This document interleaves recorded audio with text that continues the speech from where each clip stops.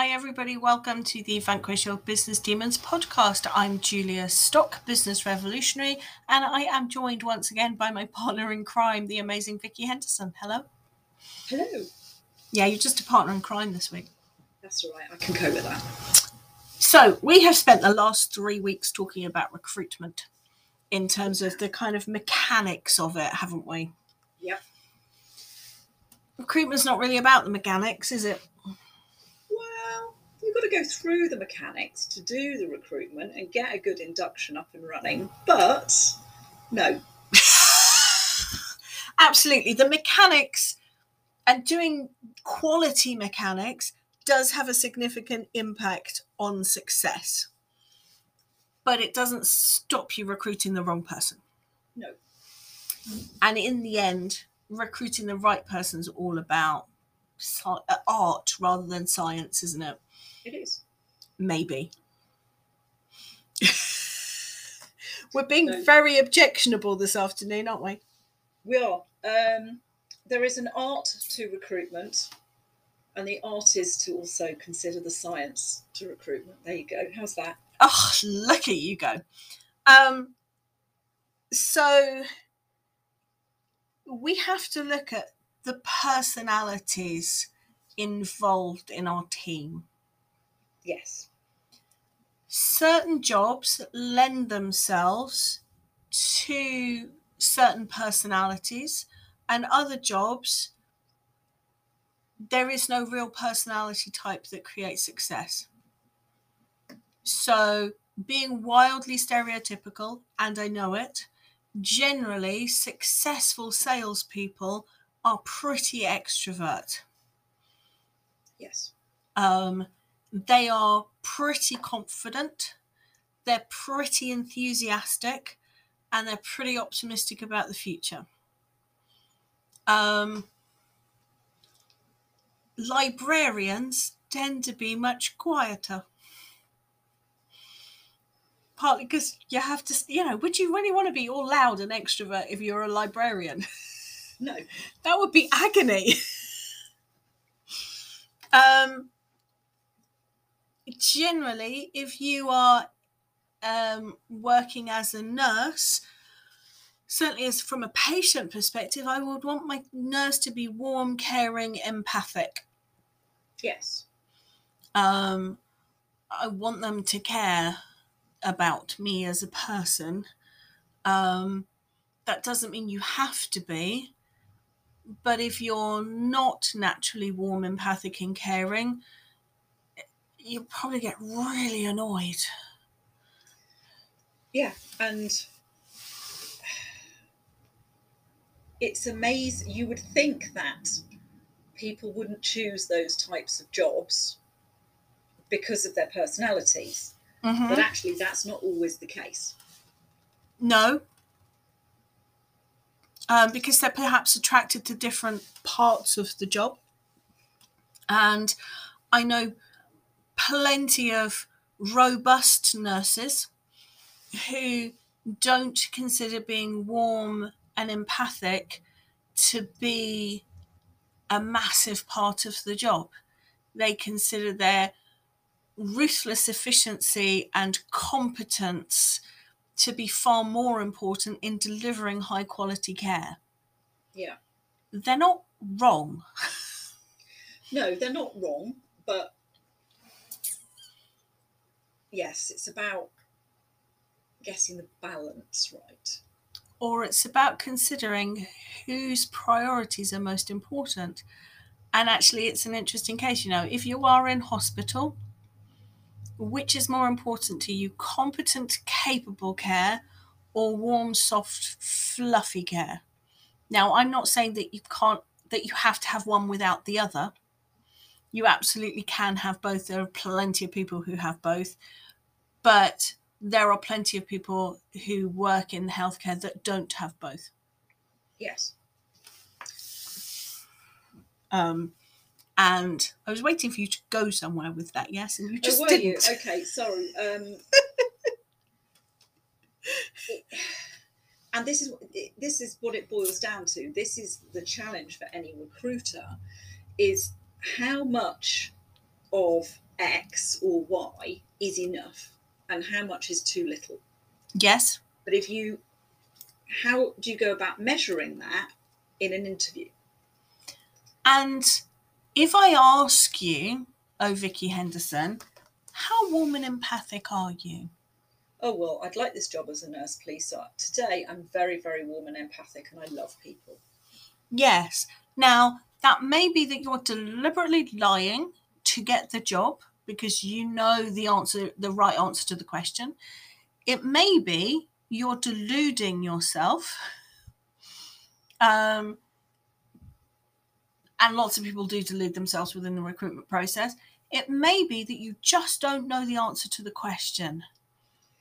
Either because you've never done the job before. So if I've never been a nurse, I don't know how warm and empathic I need to be. Yeah. And also, none of us really know how our levels of warm and empathy compare to the rest of the population. No. And the other thing is, with my mindset head on, having somebody who is too warm and empathetic and takes on the troubles of their world is actually as bad as having somebody who is not remotely warm and empathetic. It's that balance in the middle, because you do not want somebody who's, generally speaking, if they're empathetic and they take on the troubles of the world, they're loaded down with stuff and they're super stressed out individuals. You know, from an emotional intelligence point of view, you want somebody who is able to regulate their emotions in that, yes, I'm warm and empathetic, but actually I'm not going to let it get in the way of the efficiency of my job. I'm also resilient. And yes, you've got to be resilient as well. Yes. Can I actually cope with the level of stuff that I have to deal with? Just think about being a nurse on a children's cancer ward. I don't think I could do that. No, I don't think I could do it either. They have to be seriously hardcore at the same time as being seriously warm and empathic. Yeah. That takes a very special type of person to be able to cope with the sheer unfairness of it all. And then on top of that, so we've got what we need in order to be successful at the job. Yeah. Then we need to think from a recruitment perspective, how well are they going to get on with their boss? Because there's an awful lot of managers who are odd. Yes. I'm trying to be tactful. Or as a friend of mine who runs his own business in this area says, they're accidental managers. Yes. They've been promoted to the position, but they've never actually really been given any leadership or management training. So they don't really know what their role is. And there are so many companies these days that promote people, expect them to have a completely full job roster of work to do, and forget that they're actually also needing the time to manage their people. Yes. And they don't know how to manage them anyway, and they don't have any time to do it. And when they were promoted often in hope. Yes. I love you. I love working with you. I think you're like me. I'm a really great manager, and I may well be a really great manager. And I see so much of me in you, therefore you are like me, therefore you are going to rock at this job. One, because I really like you and want to work with you, and two, because I don't have a better plan. Well, yeah. And then you find people who are promoted because they've been there the longest. Yep. And they'd get the hump if you promoted somebody else over the top of them, regardless of whether they're going to be any good in that role or not. Or enjoy the role, or absolutely. And then they're still not trained. So we have a lot of untrained managers, and we have a lot of managers who should not be in the job of managing and supervising others. From a recruitment perspective, that means that we need to consider who we should be recruiting into that role in order that they can cope, and not necessarily just cope, but thrive. In terms of, living with me as I am on a normal day, as opposed to this sepia-toned image of me on a good day, because we're all capable of putting on a great show on a good day. Yeah. When we're under stress, those good days don't happen very often. And having people underneath us as subordinates who we are not on the same wavelength, who we have to go out of our comfort zone in order to get a tune out of, adds in more stress into the situation. And if we're putting more thought into it from a recruitment perspective, we don't have to create that situation in the first place, do we? No, we don't. And also, by having this information at our fingertips, if we know the makeup of the team, for example, we would also know if we brought this person into the team, they're going to be a great match. They're going to bring some skills into the team that the current team doesn't have, but actually they're going to fit really nicely into the team because they're not so different that it's off the planet. Mm-hmm. And that way you're not upsetting the apple cart, because as we know from previous statistics that we've shared, if you bring somebody in who completely upsets the apple cart, not only do you end up with them potentially leaving and you've wasted, I don't know how many thousands of pounds or tens of thousands of pounds on their failed recruitment, or even hundreds. You might also start to lose, really valuable members of staff because they're just cheesed off by the fact that this person's come in and completely upset everything. Yes, and even the best, most committed members of staff, if you are repeatedly recruiting people who aren't a great match, either for the job, the company, or for your boss, the really good people who do thrive in that environment just get to a stage where they've run out of energy. You can only ask people to go above and beyond so many times before they go, stuff this, I'm off to have a quiet life somewhere and recharge my batteries, and why am I doing this? Yeah. And that drives a lot of staff turnover. When, as managers and owners, we don't get it right, or we get it wrong more times than we get it right. And that's normally because we're compromising or we're recruiting in hope. Yeah, or we're not recruiting for the right role. Yeah. Potentially, and then they end up taking stuff on that's not in the original job remit. Mm-hmm. Or we are not recruiting enough staff, which is a massive situation at the moment. Did you know there's currently more vacancies than there are spare capacity in the workforce? Yeah. So the number of vacancies exceeds the number of unemployed people, I think, for the first time ever. Yeah. Demand is absolutely huge at the moment. Yeah. And and that means that companies need to look at doing things differently. They do, because there will be an element of desperation in these companies to just get somebody in and somebody on that seat. And that's when it potentially all falls apart, because you're recruiting the wrong person, because you have this just, I need somebody here to do something to release the stress now, and so I'll take whatever I can get, regardless of and we get going to be the right fit. We get so caught up in the I must have staff, I must have staff, I must have staff as the solution to the problem, that we fail to look at wider solutions. We're in the zone, in the box, and we stop using our brain. There's this knife edge between having no staff and having rubbish staff. Mm-hmm. And it really does depend on circumstances. I know a number of times where, you can go along quite happily for a period of time going, no, I'm going to hold firm. We're coping. And then you get to a stage where the wheels are starting to come off the bus, and that triggers over into the other side on the, no, I need a body and I need it now. And you can't see any other way out of the issue. And in many organizations, you don't have any choice. There are these kind of ratios between staff and workload. And you run out of options in terms of juggling.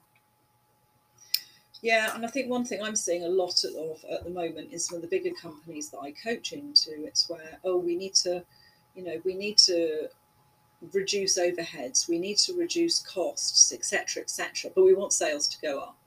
So they're making people redundant, just taking jobs away, but actually the workload's not getting any less.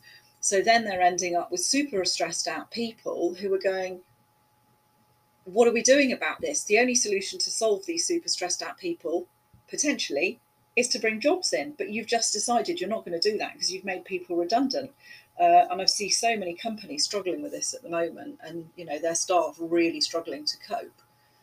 Because they didn't engage their brain when they were looking at how they could reduce costs to explore all the other different ways of reducing cost. If you've got an amount of workload, it has to be done. So the only way you're reducing that workload is to do things radically differently. And that then allows you to strip stuff out. Yeah. It's like, British civil service, the politicians talking about how we're going to strip 20% of jobs out. Right? Okay, knock yourselves out. 20% of the workload out. Yeah, because you're not talking about that at all, unless suddenly, where's it all going? Because you're not accompanying it with radical suggestions about how you're going to do this differently. Yeah. You're just whining. Anyway, we've got off the track. So we have bigged this up to make recruitment sound hideously complicated and scary. But well it's done. Not, really. I think the point is that if you use all of the tools out there, you can get answers to these questions. So people have been listening to this going, that's lovely, but you can't answer that in an interview. And we're going, no, you can't answer that in an interview. But you can use some really cool psychometric tools in order to get the answer to these questions, can't you? You can. There are a lot of them out there on the market. And thousands. They are not all equal. Are they not? No, there are some that are very much better than others. They tell you different things. Yes.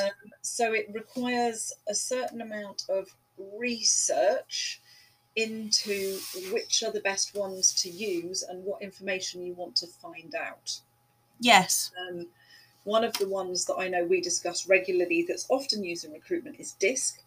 Yes. And whilst I'm still a supporter of DISC, I know you're not, but I use it in a slightly different way. And I think that's where it Okay, so tell me more. In that a lot of the time within a DISC report, people are going, I'm this. Yep. And they will then use that as a label and they will use it to justify bad behaviour. Yep. And they will use it to justify why they're doing something the way they're doing it. Rather than saying, actually, I've got some of each of these colours in me, and it's looking at how to balance them out. So, for example, you could be a very high I, an influencer with a very high yellow score, but if you've got low emotional intelligence, you're going to be a nightmare to work with. If you have high emotional intelligence, you would be a joy to work with. Yep. So there's all sorts of things involved in it. And often when you do them, you put your staff through them and you've been told how to debrief, or you have someone else how to debrief, they're coming at it from this is what it tells you, black and white point of view. They're not coming at it from a psychological coach's interpretation point of view. And that's one of the things that I've kind of come across with them. I work with one company who said, we have DISC. Their DISC is rubbish compared to the one that I work with, just because of the information that it's chucking out. It's so limited and unspecific to the individual that actually it's not that much use. So we talked about 3 main areas of match in recruitment. Yeah. Match to the job, match to the kind of organizational culture match to your boss. Yeah. So I can see how DISC could be good in terms of match to organizational culture and potentially personality match to your boss. Mm-hmm. Yeah. DISC helps you, the logic behind it is you want a range of people round the wheel in a big team in order to have a range of perspectives and not to kind of create a monoculture of everybody's the same around here. Yeah. So DISC is great for that. What DISC cannot tell me is whether or not I'm going to enjoy working as a nurse.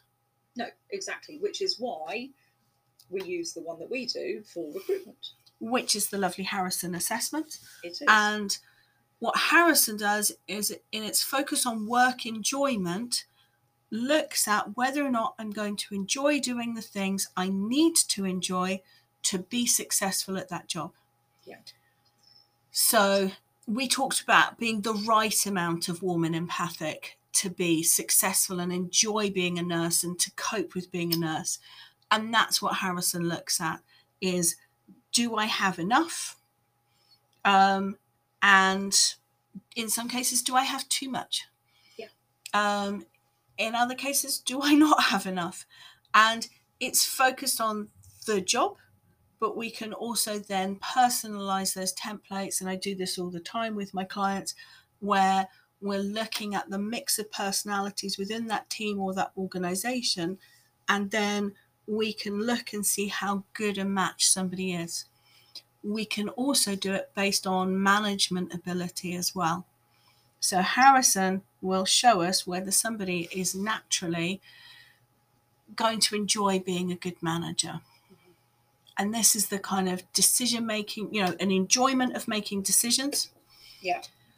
Whether or not they have that good combination of kind of analytic skills and intuition, because someone who's highly analytical and has no intuition doesn't tend to enjoy coping with the complexities of people. Yeah. They're brilliant at managing things, but people kind of freak them out. We've got their level of assertiveness and their ability to assert their own needs over the needs of others. We're not talking about massive levels, but if you don't enjoy doing that at all, you're really going to struggle as a manager. The interest that you have in enforcing necessary rules. There is normally a way of doing things. There are processes, policies. As a manager, it's your job to make sure they're enforced. And if you hate doing that for whatever reason, you're going to struggle. We need to look at communication skills.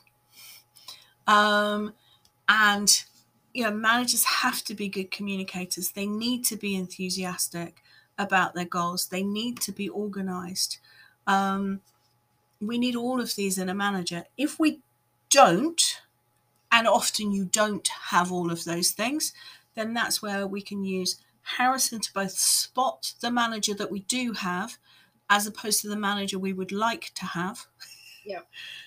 And we can then be looking to recruit people who have got abilities and interests that complement so that they can cope with that. So if you're a manager who hates enforcing rules, let's find someone who's super motivated in order that you're probably not going to need to. This person you're recruiting to be ahead of you as a manager.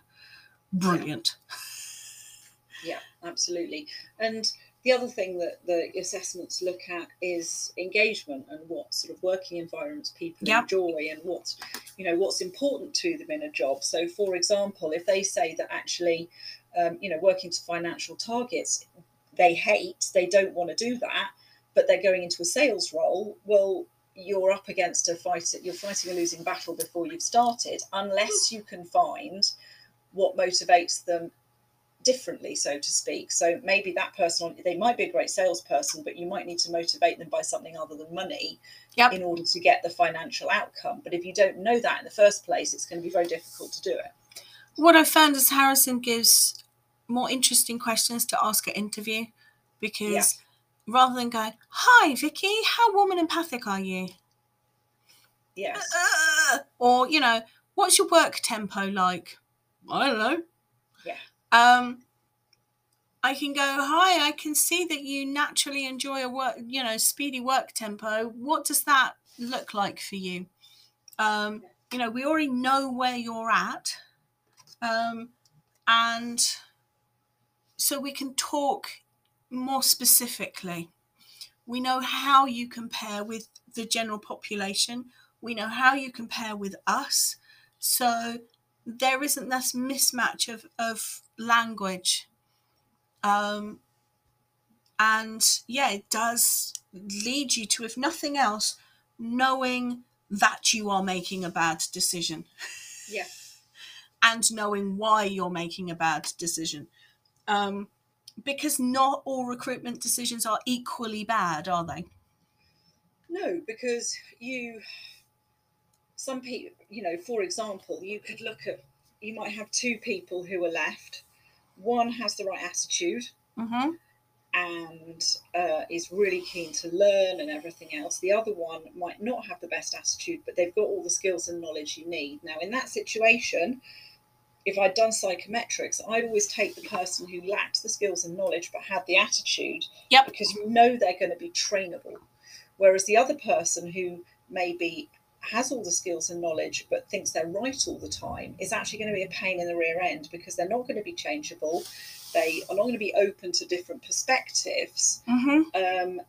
And that way, I'd much rather have the person with the right attitude and train them up to do things properly, rather than the other way around, bringing somebody who's brilliant in but isn't going to listen to anyone else. But there's lots of organisations that have the opposite view, and they're very much looking for an oven-ready chicken, somebody that they can plug and play, and you're going to perform straight away, and la la la la la about the problems.